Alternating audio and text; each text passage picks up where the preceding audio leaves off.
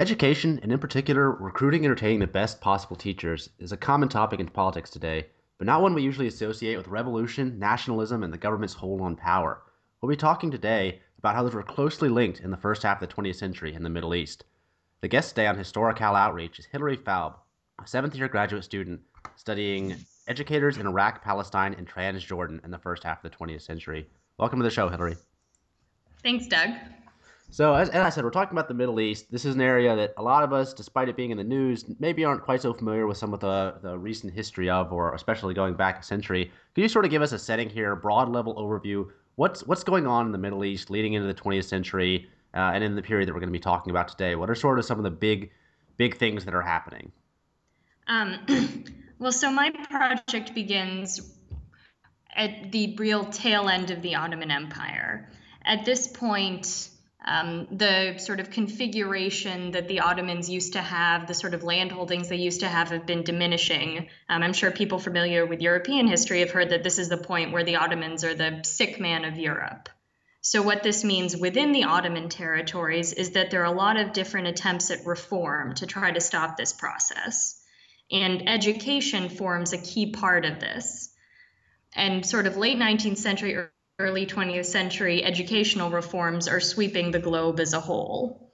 And one of the main ways that we see this coming into play is that there's a huge belief that education is the path to modernity and also to military superiority. So you see a huge, yes, go for it. Just out of curiosity, you say this weak man of Europe. I'm just curious, how much were people considering the Ottoman Empire in the Middle East European at this point? Because that's not something we necessarily think of today either. How much does that sort of influence attitudes towards education? Well, they actually used to be a mostly European empire. I mean, they started out more in Eastern Europe, but by this point, particularly after losses during the early years of the 20th century, they're becoming a much more Middle Eastern empire.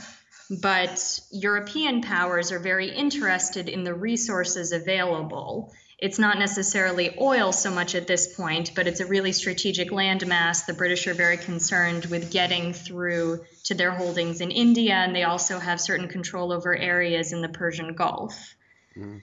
And so with a weakened Ottoman Empire, there's a geopolitical sort of contest over who will end up with what piece of it, even before the First World War.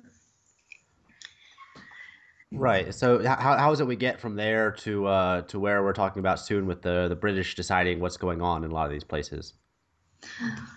Well, you end up with the Ottomans on the side of the Germans in the First World War.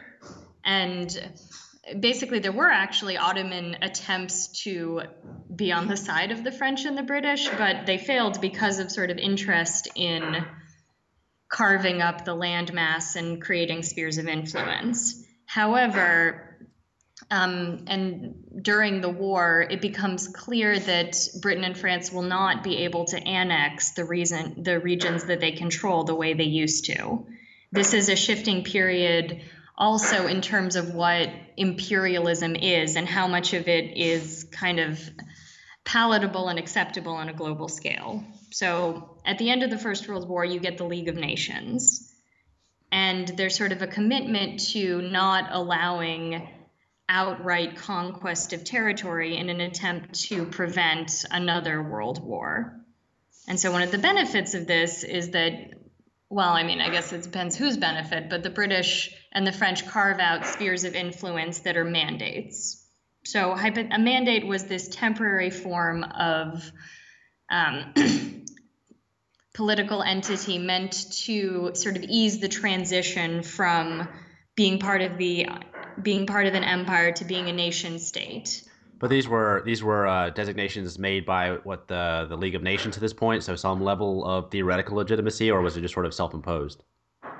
It was pretty much imposed by the British, the French, and the League of Nations. Mm-hmm. There was local inhabitants were coming to grips with no longer being part of the Ottoman Empire, which had existed for centuries, and also suddenly being part of new territorial distinctions, new territorial entities that had not existed previously.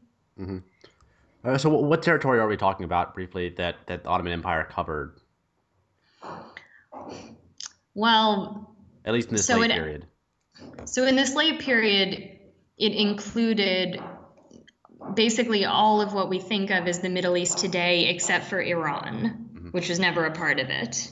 But it extended through Turkey, through Egypt, although the hold was quite tenuous at this point because of the strength of British influence, parts of North Africa, what's today like modern day Israel, the West Bank, Jordan, Iraq, Syria, Lebanon, that whole area, Hmm.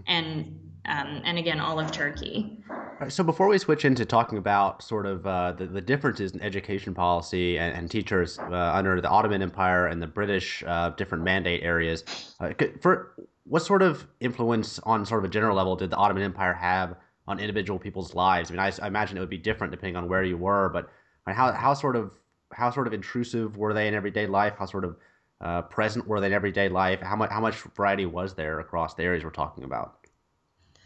There was a wide variety of levels of control, but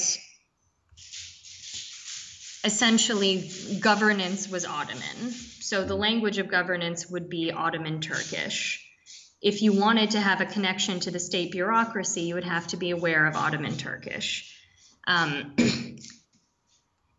and also, of course, the state was the thing that taxed you, and also in the First World War that conscripted you, which meant that it was quite intrusive by that point into people's daily lives. In terms of education, you don't have compulsory education at this point, and you certainly don't have universal education. So, particularly in rural areas, any kind of government education just isn't there. In rural and tribal areas, also, there's still quite limited government involvement in people's daily lives, but again, taxes and conscription were beginning to be felt even in sort of the most rural areas during the First World War.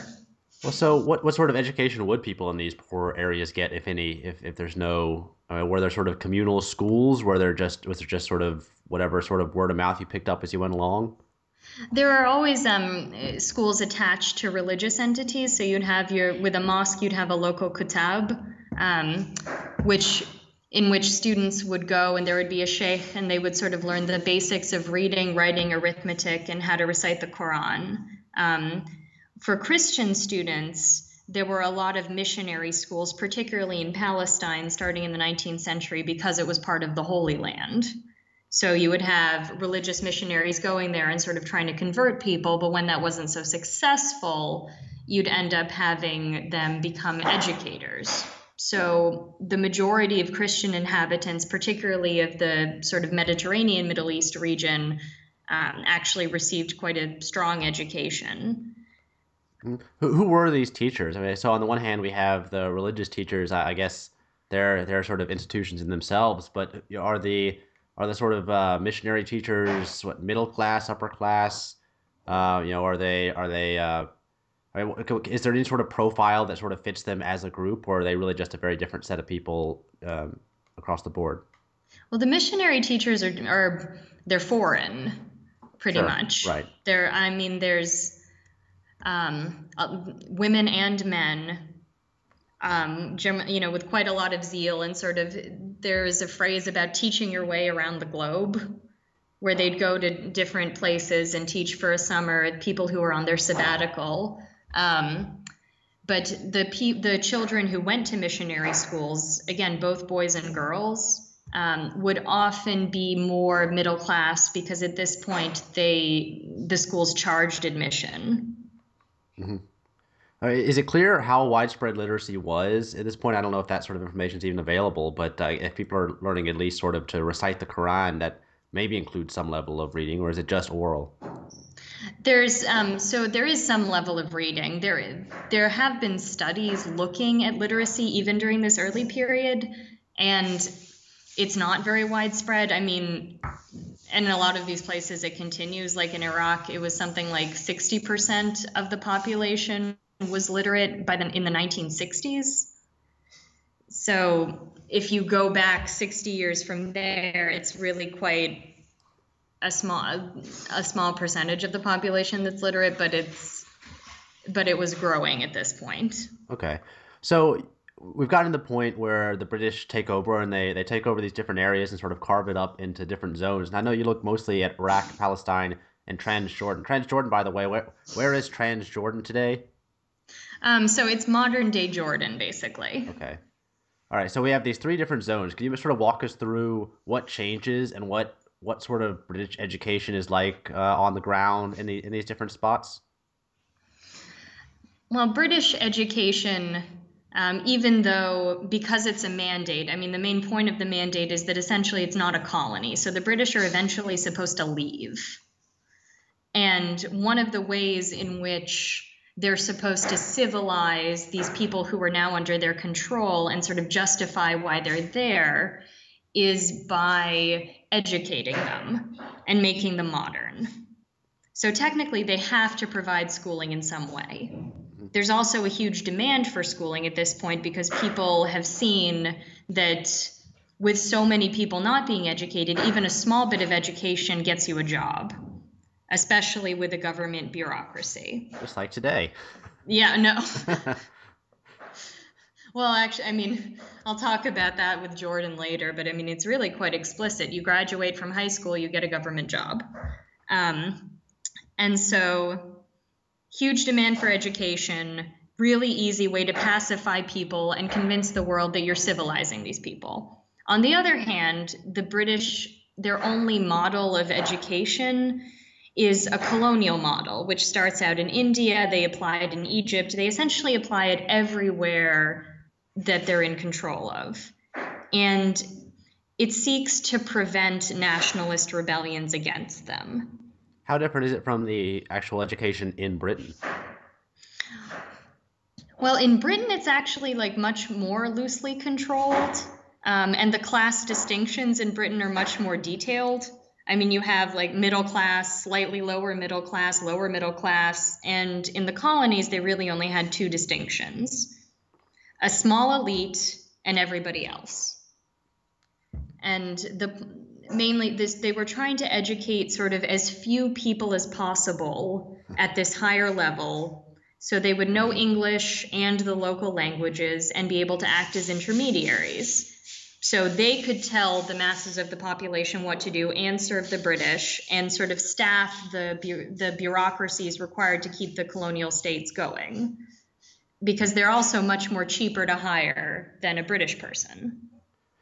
Right. So how is this working out in the sort of individual cases here? How much is it different in Iraq versus Palestine versus Transjordan? Well, the thing is, the British really try the same thing everywhere they go. So in all three of the areas under their control, initially they set out with this policy. So they try to educate a very, very few people with a secondary education, including English, and then to sort of provide to a lot more people education in the vernacular that focuses on sort of vocational skills. So farming, they would have school gardens, and also religion as a way of sort of continuing morals.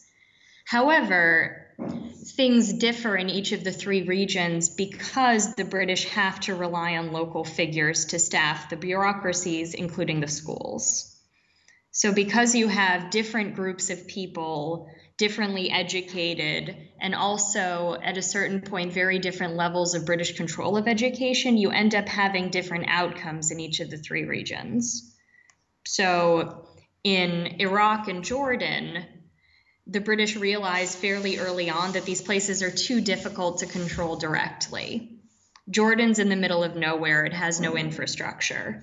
It has a bunch of rebellious tribes. It's never been a territorial unit. In Iraq, it's a huge area with a very diverse population that's quite rebellious against the British coming in.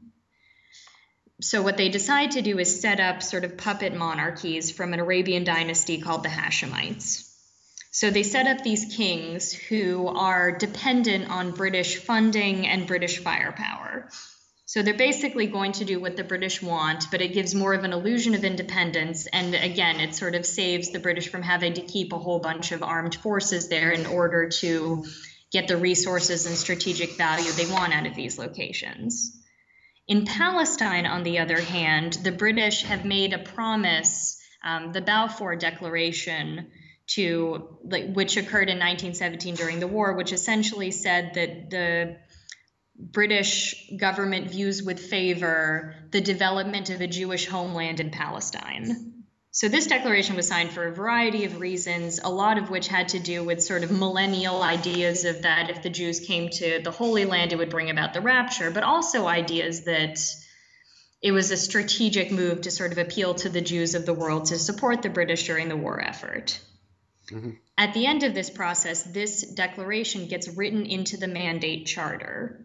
So this means the mandate for Palestine is explicitly set up to create a Jewish homeland. The rest of the population, which is the overwhelming majority, are defined as sort of the inhabitants of Palestine who shouldn't have their civil rights abused because of the creation of a Jewish homeland.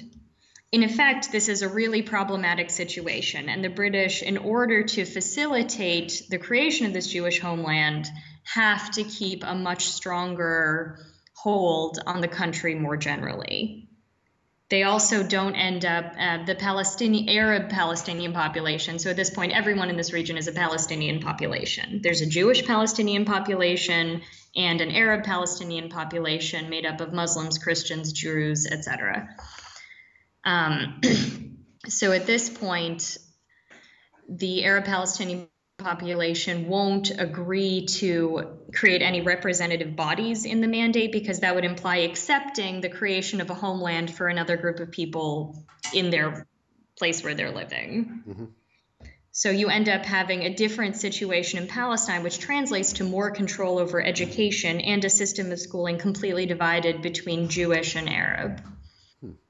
Well, for me, history a lot of times is at its most interesting when it gets down to the human level and you get real human beings in there rather than sort of abstractions. Could you maybe walk us through one or two of these teachers who are important in your research and just how their careers and lives changed as they went through this transition from late Ottoman to British rule?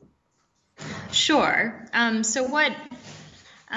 My general argument about these teachers is that because there are so few of them, because again, the British are educating so few people, that essentially no matter what they do, they can't be fired. So this is not really a consequence of British policy that they had hoped for, because on the one hand, it means you can have really incompetent teachers. On the other hand, you can have teachers who are extremely politically subversive. And the one political stance that essentially everybody agreed on in all three mandates was that they didn't like the British and they wanted to be independent. So one guy who I've been focusing on, his name is Akram Zuwaiter, and he's actually really famous. He wrote a bunch of books, including textbooks, histories, and documents of the sort of revolutions that took place during these periods of the mandate. He also ends up becoming a politician in Jordan during the 1960s through the 1980s. But he starts out as a teacher. So he's born in Nablus, which is in Palestine, in 1909. And his family sort of illustrates a lot of the tensions that took place during the late Ottoman period because his father was actually the mayor of the town. And then on the other hand, his brother was condemned to death by the Ottoman authorities because he participated in a revolt against them during the First World War. So Akram Zuwaiter is ambitious, and he really wants to get a good education. So he ends up going to the American University of Beirut. And this is the only university in the mandates. It's a missionary institution in Lebanon. It still exists today. It's a really great place. But at this point, it's basically the closest and cheapest university for most of the inhabitants, even in Iraq, where it was sort of a week-long journey to get there. So at the American University of Beirut, because it's the only university, you have students from all over the region studying there. So Akram Zuwaiter gets exposed to all of these political currents that people are thinking about. So people are thinking about sort of pan-Arabism, Islamism, different anti-imperial tactics, different ways of sort of protesting the British. So while he's at AUB, he writes in this journal, he protests, and he mixes with a whole bunch of people who end up also becoming famous, and generally who work as teachers at one point or another. So unfortunately for Zweiter, he has to leave because he gets sick. So he goes home, and the only job that he can easily find is to become an English teacher. And at first he's depressed because he says, well, I have to stay this as a lowly English teacher. How am I going to, sort of change the world if this is all I can do? But then he decides, what, this is a good stepping stone. This is a good platform for my politics. So he essentially uses teaching as a way to kind of preach at his students his political beliefs. Something that would never happen today. Well, again, I mean, and also the thing that it's important to remember about these students is sometimes they're older than he is. They're not necessarily children because there aren't age requirements and because so few of the population is educated. So he ran different Boy Scout units. But again, these Boy Scouts could be 18, 20-year-old men who are now roaming the countryside in uniform. So Akram Zweiter also, while he's teaching, he interacts a lot with the government that it's employing him. He petitions them constantly in order to try to get a better shake. And this is something I found was characteristic of these teachers. They realized that they sort of had a lot of wiggle room. And so the way they would use this wiggle room is not only, to sort of lead protests against the government that's employing them, but also to kind of try to get a promotion, to try to get a better transfer. So Zweiter tries to get them to let him apply for scholarships at British universities. And they say, well, you can't do this because you don't have the necessary qualifications. You need to take an exam.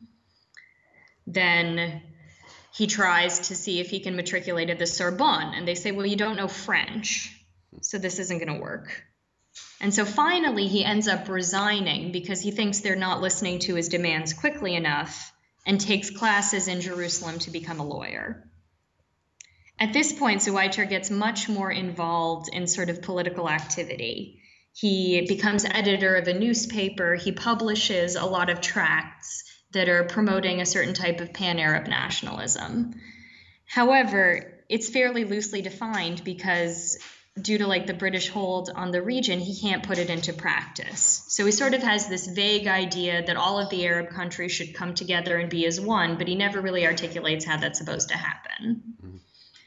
This sort of idea of pan-Arabism for Akram Zweiter increases during the 1930s when he actually gets kicked out of Palestine and treks over to Iraq, where the government actually hires him immediately, again as a teacher.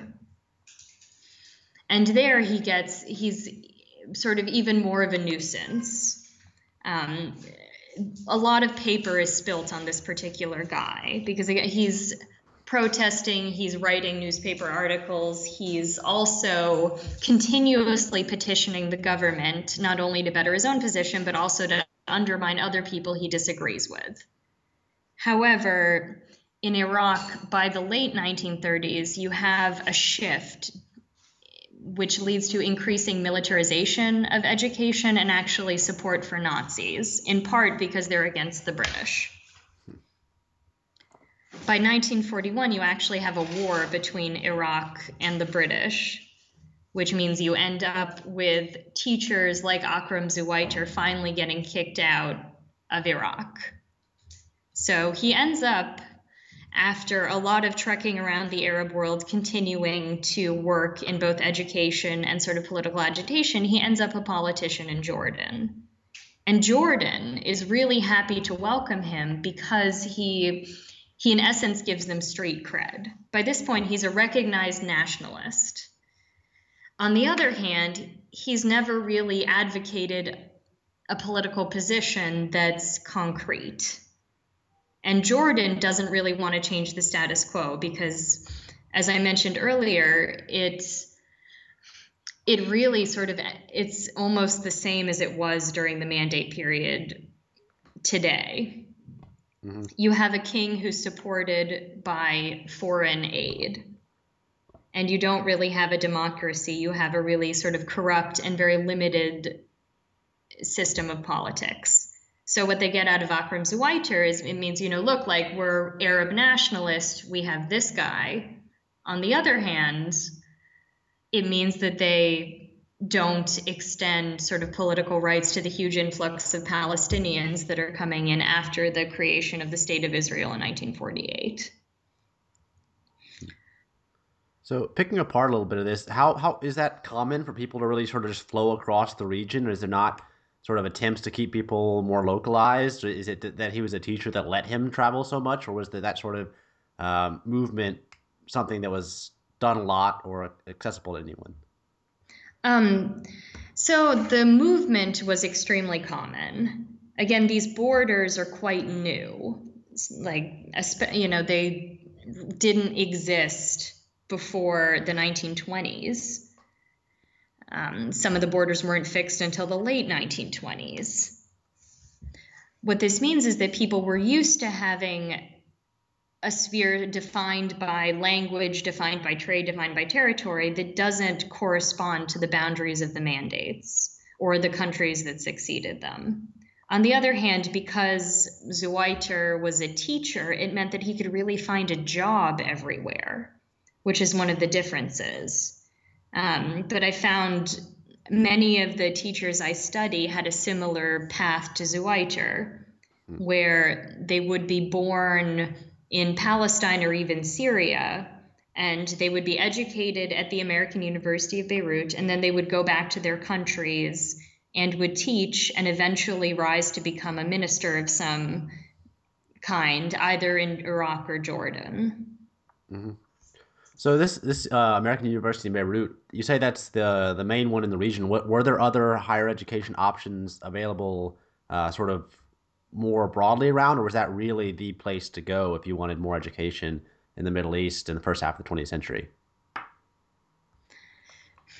Up through the 1950s, it was actually the main area. There's an American University of Cairo, which had a strong program in particularly for women's education. So a lot of female teachers by the 1930s would be sent to Cairo, but mainly sort of male teachers, also people wanting to become doctors, would really go to the American University of Beirut before you got a university in Iraq, the University of Baghdad. Hmm.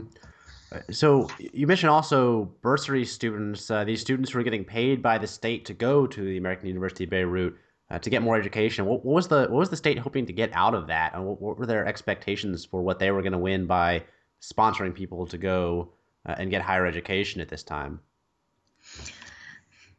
In most of the areas, I mean, they were hoping to get trained personnel as cheaply as possible. And again, from the British perspective, they didn't want to have universities within their sphere of influence because that would clearly be overeducating the population. Again, the big fear for the British was that you would end up with an educated unemployed. So by sponsoring individuals to go get education, it meant they also limited the number of individuals who got that education, but they still would end up with a few well-trained individuals from strong university that was also much less expensive than sending students to England or to the US, which they did do, but in much smaller numbers. I mean, it would be maybe one student per year. Hmm. So with these teachers getting this fancy education and sort of ability to set their own career paths, how much freedom did they have to choose their own curriculums, what they were teaching? Were there attempts anyway by these different mandate states or someone else to sort of have a top-down curriculum at any point, or was it just left up to the teachers, however qualified they were in each individual place? There was actually quite intense efforts to regulate the curriculum, but not the people who were teaching it. Um, which means you had a lot of a lot of different figures having input in the textbooks, in the sort of prescribed curriculum for rural and urban schools. And in Iraq, as I said before, they set up this puppet monarchy. And actually, one of the departments that ended up getting the most local control in this situation was education. And the figure who was really fighting with the British on education was another educator, Sati al-Husri, who was also a famous nationalist. And he really thought that Iraq should have a very rigid form of education. He was trained during the Ottoman period. He admired French education in particular. So he thought everyone and all the children in Iraq should be studying the same curriculum at the same time. He also filled it with more Arab history than could physically be taught. Whereas in Palestine, you had more control on the part of the British. So you would have, at a certain point, Latin introduced to the more elite schools of the more elite schools. But in terms of what was actually going on in the classroom, in some instances, it was impossible to stick to the syllabus. And in other ways, there was little regulation. They had inspectors, but the main test of sort of how educated students got would be whether or not they could take one of the exams that was implemented in all of the countries. So they would have statewide exams of different levels. You had a matriculation exam, which was very difficult, and teachers' exams, which were much less difficult. However, in Palestine, teachers were not able to really teach towards the exam because they were often teaching at quite a different level than the exam expected. And it wasn't usually based on the curriculum they were supposed to implement anyway. In Iraq, by the 1940s, you really do have teachers trying to teach for the exam because students were required to pass it in order to get to the next grade. So you had a huge demand on the part of parents for their students to pass this thing, whereas in Palestine, it really remained quite an elite phenomenon. And in Jordan, they had to go to Palestine if they wanted to take the exam anyway. Hmm. So, when I grew up, we always had to start the day with a sort of Pledge of Allegiance, one nation under God, this sort of thing. I would imagine these states, since they're so new, are still trying to get some sort of legitimacy or some sort of nation sense of nation built up in the people. Were there sort of similar attempts to build up, one Iraq under God sort of feeling of nationalism in the classroom? There were, but there's a lot of overlapping ideas of what the nation even means at this point, and it doesn't actually correspond to the nation states that are in place at this point. This means that in Jordan, they're singing songs to Syria every time they wake up in the morning because Jordan used to be part of an entity called Greater Syria. In Palestine, you would sing Palestine and also Arabs. In Iraq, similarly, you would sing Iraq, but also the Arab nation, which had very varying limits. I mean, in some points, it extends with all of the Muslim people of the earth, and in other times, it's limited to just the smaller Middle East, except for Turkey. Mm. And so students were getting contradicting messages, in part because the governments themselves were giving out contradicting messages about what nation they were really supposed to be pledging allegiance to. Mm-hmm. A sort of similar question. In the U.S., we have the history of trying to forcefully integrate Native Americans into American culture by forcing them to take up English language and sort of act in what people at that time thought was the American way to act. Do you see sort of a similar use of language or sort of trying to integrate people into a new or predominant culture, even if not necessarily about the nation? Yes. I mean, how does language play into this story? You see these people, he's teaching English. the men you talked about, as opposed to teaching Arabic or other sort of local languages? Are things mostly being taught in English? Are they mostly being taught in the local languages? Almost all being taught in the local languages. English was essentially a foreign language of instruction, but again, it was seen as a path to a government job. So there was a lot of demand for it. And also within that, there was certain appreciation of British culture, if not British policies. Um, so in Palestine, in particular, English was very clearly something that elites would learn. There was this institution, the Arab College of Jerusalem, and college is misleading. It's not a university, it's more of a high school and a teacher training institution. But there, these were sort of the top individuals in Palestine. They were selected based on their being the top one or two students in their classes. And so they would go there, and these were the people who would become teachers, but also novelists, mathematicians, politicians, etc. And in this institution, they really got a very English education and would become fluent in the English language. And so for them, it's sort of a signal of erudition. They still hated the British, but they were quite appreciative of the language and even sort of style of schooling and culture because they were validated by it. On the other hand, in Iraq, you had more of a language issue because you have quite a large Kurdish population. Right. So there you did have Kurdish language schools and Kurdish language textbooks, but there were certain attempts to try to integrate them more into the Arabic language, particularly during the 40s and 50s. So at some point you mentioned that the British want to keep education relatively rare because they're afraid that education is going to lead to revolution.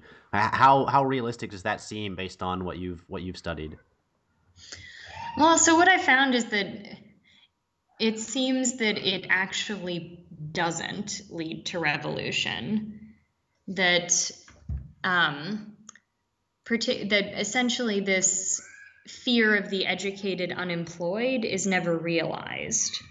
The educated are always employed by the government because they're so few. On the other hand, most of these individuals that I study, particularly in later discussions, because of course now, right, we have Iraqi nationalism, we have Palestinian nationalism, we have Jordanian nationalism. So historians and sort of popular narratives have looked back on these teachers and said, no, they were really nationalists because look at all they were writing, look at all they were doing, they were revolutionaries. They were part of growing revolutionary movements. But what I found is that they sort of talk a big game, but they don't participate.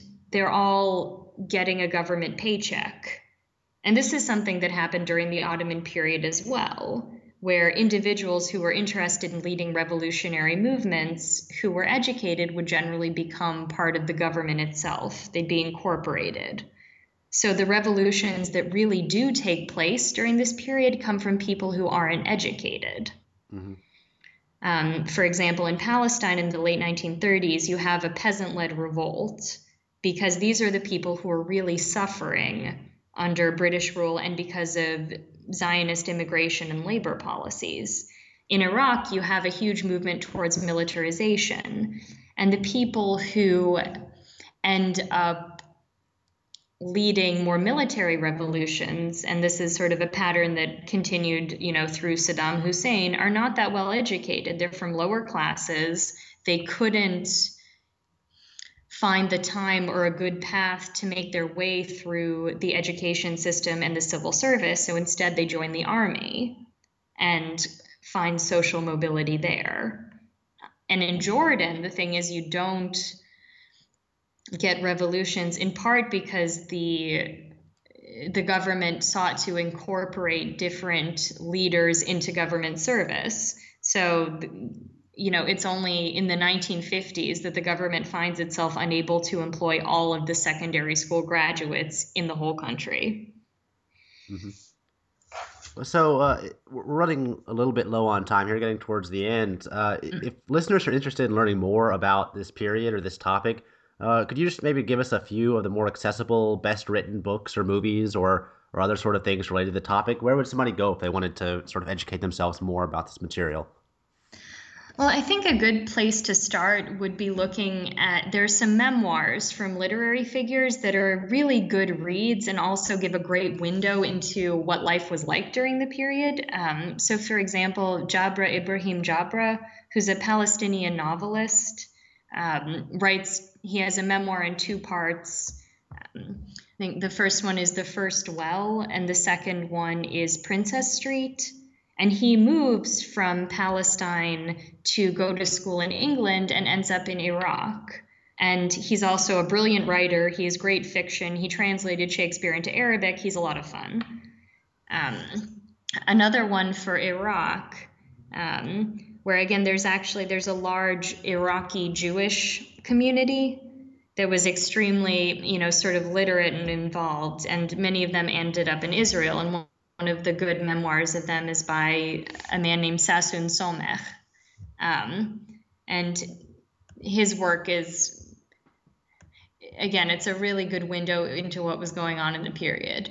If anyone finds a good movie on this, I'd be really interested, but I haven't seen anything. And there's most of the historical works that are written on it are, I think, too concerned with, sort of either religion or how to explain why we end up with an Israel and no Palestine, etc. But these books are sort of a more personal account and give you a better sense of really what it was like to live through these events. Right. And we'll put the names of these on the blog, historicaloutreach.blogspot.com, so you don't have to jot them down right now. And if anybody has any ideas for movies, please post them in the comments there, and I'm sure Hilary would appreciate that.